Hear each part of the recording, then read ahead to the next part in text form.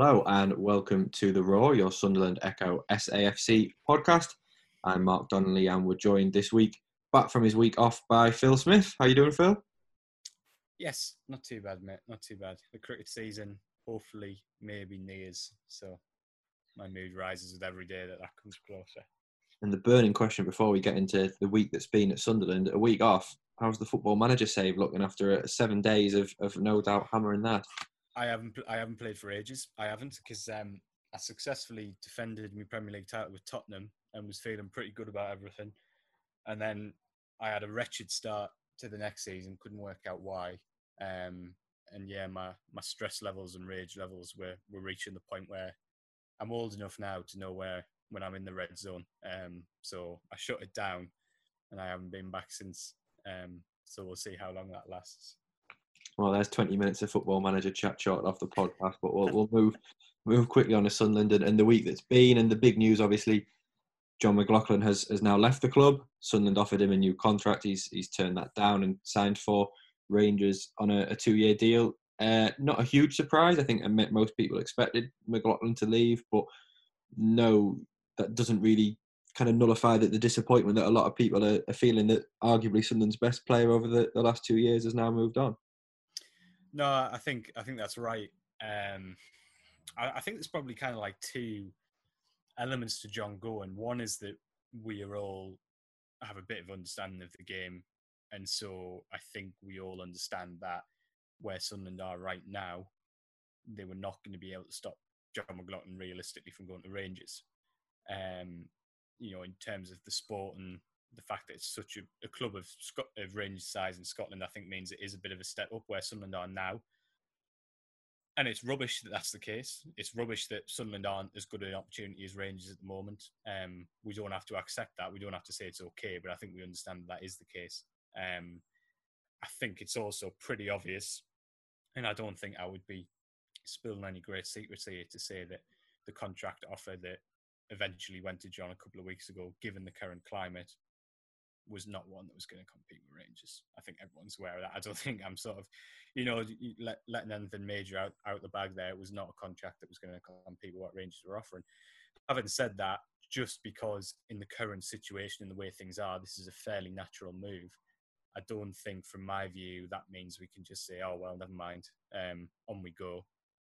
Sporting-wise, it doesn't have to be the biggest crisis in the world because I think Lee Burgess is a decent goalkeeper. I think he was probably too good to be a backup in League One. But even so, as you mentioned, arguably Sunderland's best player from the past 2 years has gone. He's gone for nothing. There's no return on the asset, which is something that is, we've spoken about before. So soon after the Josh Maja saga, it's not a good thing.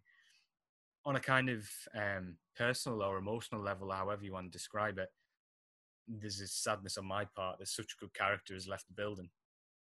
I think if I look back to, I've mentioned it before on this podcast, but if I look back to that kind of Charlton defeat and I trace what's happened since in the 12 months since, too many really good people have left the club. And yeah, each one has different circumstances and in some it's made sense or whatever. But just generally speaking, when I look at the people who've gone from the club, that's staff and players, I think too many good people have gone, and I do feel sad about that. And I think it's also kind of the last point I'd make on it. I think it's perfectly valid and absolutely right to raise some questions about the way contract negotiations are handled at Sunderland, because yet another contract negotiation with a senior player has been bungled. Even though the strategy that they pursued with Josh Maja in terms of being publicly kind of being quite critical of his agent, trying to kind of put some pressure on the player, backfired spectacularly. And yet exactly the same approach was taken just over 6 months down the line with Jon McLaughlin. And Jon McLaughlin, having coming off previous season, being Sunderland's arguably best player and goalkeeper, being in a position of absolute strength, all of a sudden, a few months down the line, it was a position of total uncertainty. Jon McLaughlin's form dipped, and I'm sure he wouldn't make excuses, but I don't think it takes a rocket scientist to work out that what was going on behind the scenes wasn't good. And yeah, people can turn around, the club are entitled to turn around and say that John's demands, they didn't feel he was worth it. But I think when you knock on one of your best players' doors and say you want to offer him a new contract, when that player's earning a fraction of what some of the players in the squad who aren't even in the team are earning, I think they're entitled to turn around and put their demands forward. And I think to then go public and suggest that they're being unrealistic, Now, they may well take the review that's unrealistic, and we don't know the exact figures. So maybe we would all say that what they were asking for wasn't quite right. But the way it was done for me, I felt from that point onwards it was going to be very, very difficult to reach any sort of agreement. And I think it's fair to ask why that's happened again, and whether some question needs to be asked of Sunderland's process, because between Stuart Donald and Richard Hill, who does a lot of these negotiations, you kind of think, yeah, a lot of what we've seen leaves quite a bit to be desired, to be honest. Yeah, I think that was the feeling I had, was that I think if you take the Jon McLaughlin case in isolation, yes, he's a good goalkeeper, but you wouldn't say he was irreplaceable. I think it's about a lot more than that now, and it's about fans feeling these contract negotiations aren't being handled in the way they should be, that they're being allowed to drag on maybe for a little bit longer, as you say. So while the Josh Maja thing's still so raw, I think this is just another real blow to supporters. But as you touched on there, I mean, for Jon himself, a move to Rangers, a huge club, the opportunity of European football, it's a great move for him. Yeah, it is, and it's one he's totally deserved. We mentioned before he didn't quite hit the heights at the start of this season, but certainly the last 5-6 months he came close to being back to his best. It's a tremendous sporting opportunity. I think there's a couple of other things I just wanted to address on this, and I did write a column on it earlier in the week, which is somewhere on my Twitter. If people listening were interested in it, I suspect they aren't, but if they are, they're more than welcome to go and have a look. But I think there's a couple of points I wanted to make. One was that, as has been mentioned, Jon does have a track record of leaving clubs at the end of a contract and getting good moves. Between him and his agent, you look at the course of the career and you'd have to say, yeah, they've made good decisions at a good time and he's been rewarded for it. But I raised this issue with Jon 3 or 4 times during his time at Sunderland, and he said, yes, I've always moved around a lot, but I want to stop now, me and my family like it here. We'd like to kind of put an end to that process of moving. And it's up to people whether they believe he was genuine in that, or whether he had always had a design on leaving. I don't believe it's the case. All the contact I had with Jon, I think he was a pretty sincere character, and I think he genuinely did want to stay at the club. Now, part of it is just the price of not getting promoted. It wasn't in anybody's plan for Sunderland to have 2 failed attempts to get out of League One, so that is something that has to be acknowledged when we discuss this as well. But I don't believe, I guess is what I'm trying to drive at, that it was inevitable that he was going to leave. Admittedly, it was always going to be difficult to keep him when you're not in the Championship. And the other thing I would say is I'd just remind people as well that around the time when we were talking about the contract last summer, there was a lot of interest, and everyone knows that there were Championship clubs looking at Jon, and the chairman made public noises basically saying he's not for sale, kind of saying they asked what the price was, and I said, can you get 5 million? They said no, so I said that's his price. Well, if you believe a footballer is worth 5 million, or potentially worth even more than 5 million, probably figures that they might want a pay rise on the back of that. No, I don't know. I mean, like I say, I'm not going to make big judgments because I don't know the specifics of the numbers, and so I don't think it's helpful to get in that. But I think there are a lot of things that were said that I wonder now whether they were sensible, whether they were right. And I think that raises some questions given what had happened with Josh Maja in the same year. One deal Sunderland have managed to get done is obviously Chris Maguire, who's had the year's option and his contract exercised. Not a huge surprise to see that deal exercised, but a good deal for Maguire, really, because if we go back to the turn of the year, he was maybe struggling a little bit, but he's someone who's really embraced Phil Parkinson's methods, really worked well in that system, and seems to have come on and got that level of consistency that everyone was hoping he could hit in the last few weeks before the season ended. Yeah, I think it's a no-brainer, because even in normal times, it's a no-brainer that you'd want Chris part of your squad going into next season. In the current climate, he could be an even greater asset, really, given that I think a lot of other teams will be losing kind of key players. So it just gives you that solid base moving forward. He's a player who gives you a little bit of versatility as well. You can easily play in a 4-4-2, a 4-2-3-1, a 3-4-3, as we've seen.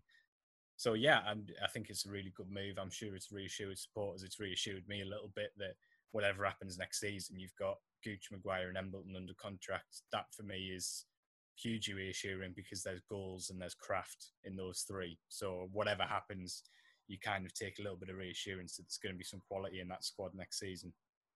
I mean, the thing for Chris is, as always, it'll be consistency. He did have some excellent spells under Jack Ross. We shouldn't forget that. he did have periods where he looked like one of the best players in the team.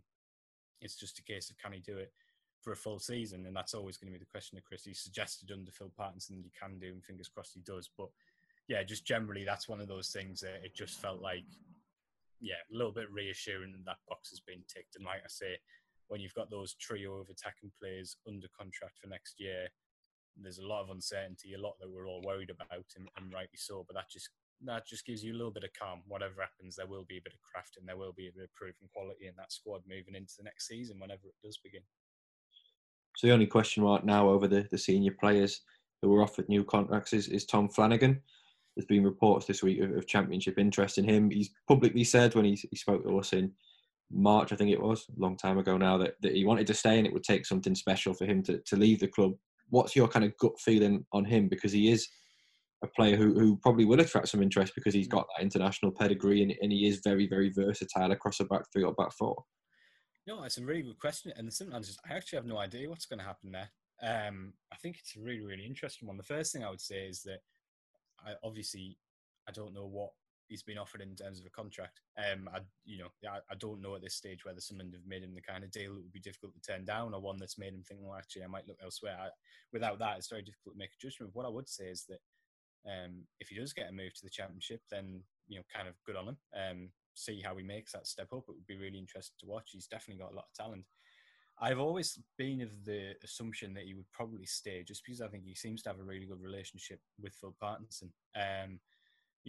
Flanagan he played a lot of football under Jack Ross, but he wasn't necessarily kind of guaranteed of his place. Under Phil, he's really made that slot on the left of the back three his own, to the point where there was no debate over who was going to play in that position. We knew it was going to be Tom Flanagan on the left of the back three. The manager spoke a lot about little bits of his game that they'd worked on in training and that they thought they'd made improvements on. And it just seemed to be a dynamic that was functioning really well. So, my instinct always was that Pattinson would push to keep him. When I wasn't sure with Aleem, for example, I always felt he would offer Tom something. And I always felt that Tom would probably stay. At the moment, what we're trying to suss out is what kind of terms is he being offered and how genuine is the interest from other clubs, because that's obviously the big unknown. So yeah, I've always felt that he would stay, but it is going to be really interesting to see what comes next.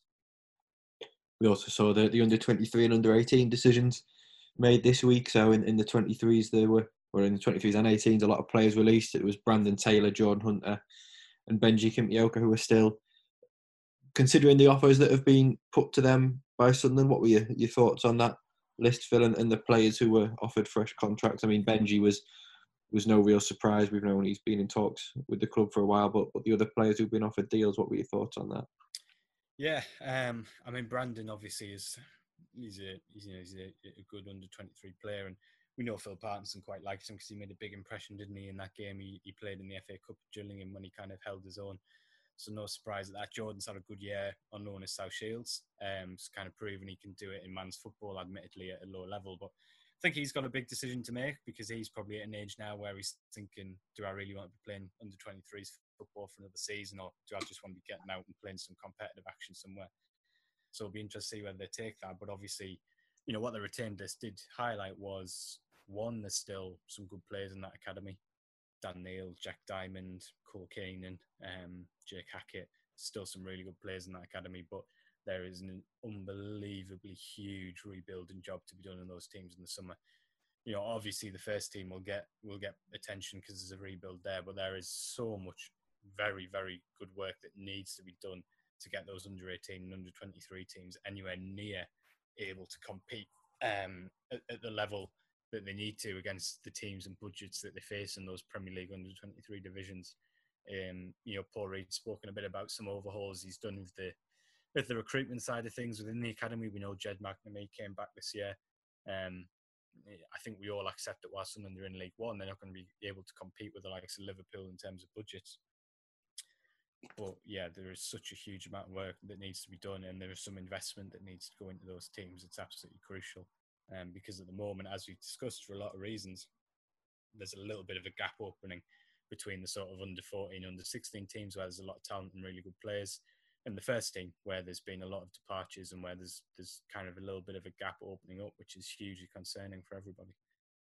I guess the concern with the 23s in particular, obviously we know there's players they're looking at: Will Harris, Nathan Archer, Tyler Hamilton that they had on trial. But if Barley Mumba is expected completes his move to Norwich City, which is edging closer, if Benji Kimpioka leaves, if Brandon Taylor leaves, it does leave that squad really, really short and needing not just a few players to supplement it, a real considerable amount of incoming players to be able to have a competitive squad. Yeah, it's huge. And there are a couple of things to stress here as well. As one is that, as we've discussed before, Category 1 academies aren't designed to be League One clubs.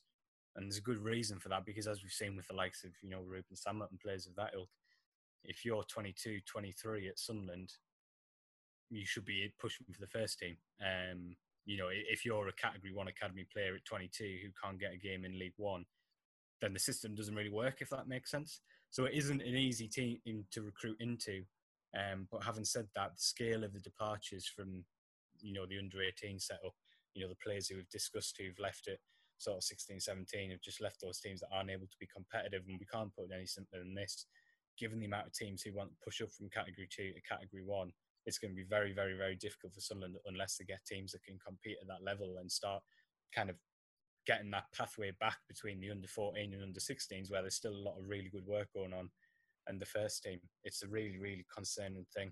And there is investment, can't put it any simpler. There is investment that needs to go into that academy, and investment that needs to go into those teams. And, I don't want to go over and over it, because we spoke a lot about Barley a couple of weeks ago when we kind of first broke the story.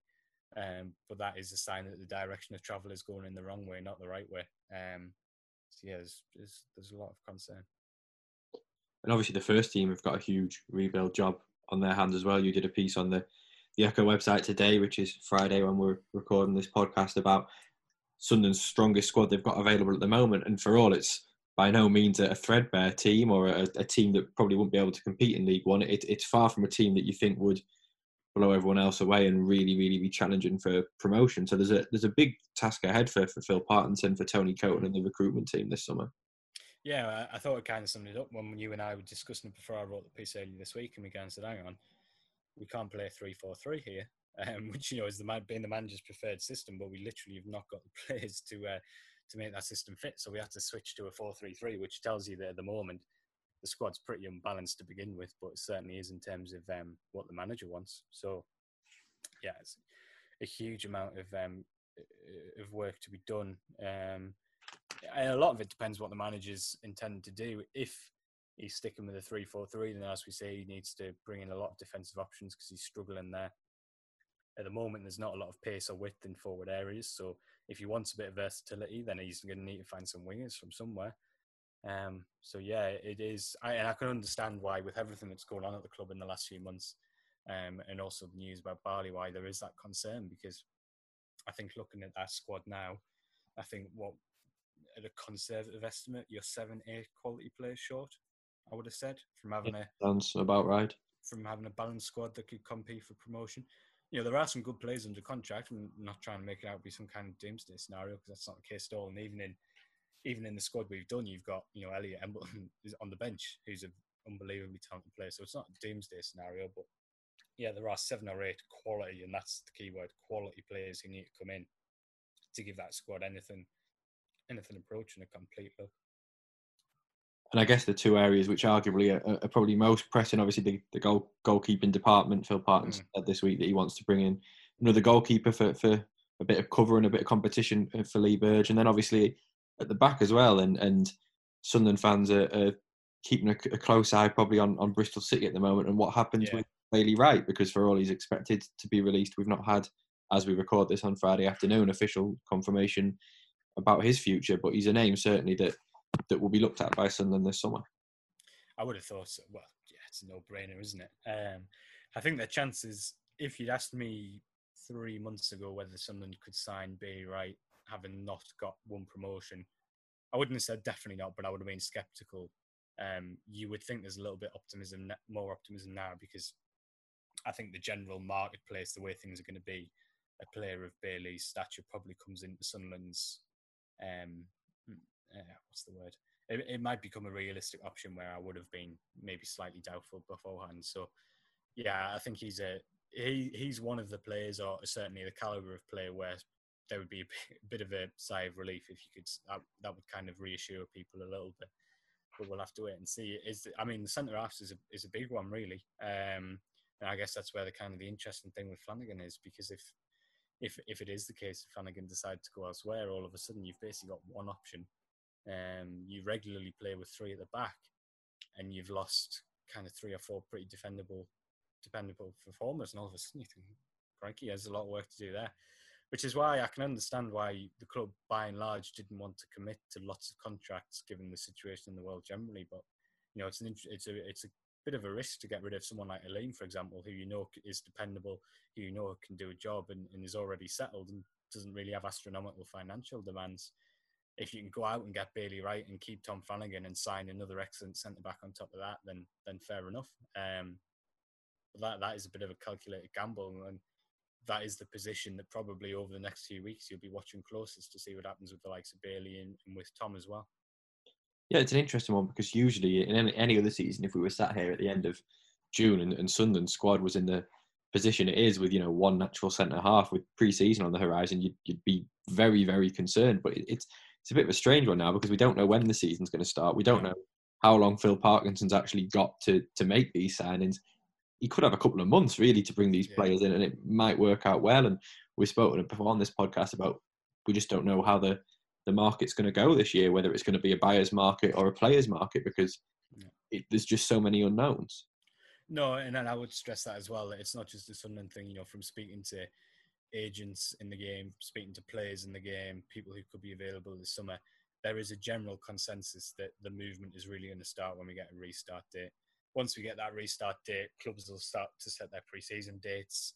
They'll be able to budget, because they should have some idea of what kind of attendances they're going to get.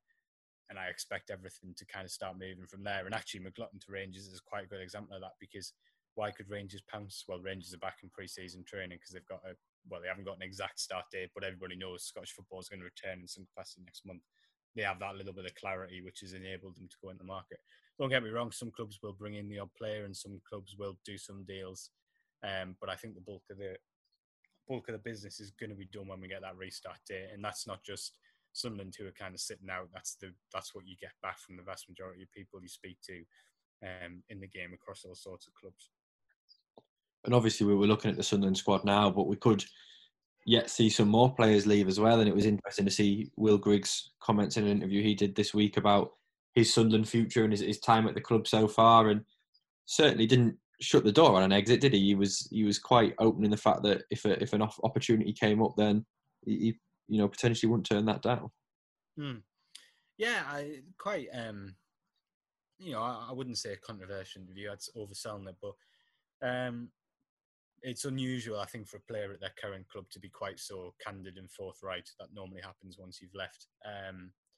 But what I would say is with Will, I thought it was completely fair enough, because he's probably been the most talked about. Well, him and Josh Madger have been probably two of the most talked about footballers in the world outside of the big divisions, through no fault of their own, just because they got stuck at the middle of a documentary that they probably never wanted to be part of anyway. So I think Will was perfectly entitled to come out and have his say, because there's been a lot of things said about him over a period of time. Didn't really disagree with anything in particular that he put forward. The football was horrendous when Phil Parkinson first came in, and fair play, he's managed to improve it since then, but it was horrendous when he came in. It didn't suit Will Grigg, and he wasn't the only player in that boat. I think that's totally fair enough. I don't think Sunderland did create loads and loads of chances for him last season after he first arrived in January. Did miss some big chances, but he admitted that himself. So to be honest, while it was unusually candid, and it was probably a little bit striking to see him talk with that level of honesty or what have you, there was very few that once I sat and read it and digested that, I thought, he's bang out with that. People will obviously have their own opinions of what he said about Jack Rodwell, for example. And that's fair enough. But by and large, in terms of himself and his time at Sunderland, I didn't really have any issues with that. The one thing I did disagree with that he said, and again, this is not like a personal criticism or whatever, but there is this, in my opinion, a misconception that Sunderland fans want the ball to just go back to front, fired into some big target man. The reason why Sunderland fans hark back, if as people keep saying, to Quinn and Phillips, is because they were good. It's not because they have some predilection to long balls into a target man that then gets flicked onto a little man. No, it's because that Sunderland team were really good at it, and it was good to watch because they were good at it, and other teams couldn't compete with it. It's nothing to do with the style. Swansea City fans aren't preternaturally disposed to watching slow possession football. It's because they had a really good team that did that, and that's why they probably prefer that style of play. So I think it's a bit of a myth that Sunderland fans want direct football. Yeah, they want tempo and they want aggression and they want passion. But the reason why that team is revered is not because they played a lot of long balls into Niall Quinn. It's because they played good long balls into Niall Quinn, and he was, I tell you what, one of the best in the Premier League at them popping it off to Kevin Phillips. So yeah, it's a bit wrong. But that's kind of by the by. It's just something that's bugged me over the years, and Will is not the first, and he won't be the last to say it. I'm sure Gus Poirier, someone else who I had a lot of respect for, said something similar. But in terms of what Will said about his current situation, I thought by and large it was probably fair enough, and mostly kind of pretty much tallied with what I felt I've watched over a period of time. I think it's in everyone's interest for him to get a move. I think he could do with a fresh start. I think he could do with going away from everything that's gone on here. Like I say, it's not been much fault of his own. And I just don't think he's a natural fit for Phil Parkinson. I don't think there's anything controversial in saying that. I think if you could get a decent deal for Will, that you could then get a striker in if Phil Parkinson's ilk, I think that would just potentially be good business for anyone. The question is whether anyone can do that. Sunderland going to have to make a loss, and Stuart Donald's going to have to lose face. It's a question of how much the loss is, how much you have to lose face, and whether that makes the deal worthwhile. So I don't think Will shut the door in his Sunderland career, did he? And that was probably sensible, because we still don't know if anyone's going to be able to hit those numbers and kind of bridge that divide. So, but I don't think there's anything controversial or unfair in saying that maybe it is best for everyone if a solution is found this summer. Well, on that note, we'll bring to an end another episode of The Raw. We're obviously available in all your usual podcast places, Spotify, Apple Podcast, Acast and more. And make sure you head to sunderlandecho.com for all the latest Sunderland AFC news throughout the week. Thanks for your time, Phil. And we'll be back next week. Thank you for listening to another episode of The Raw.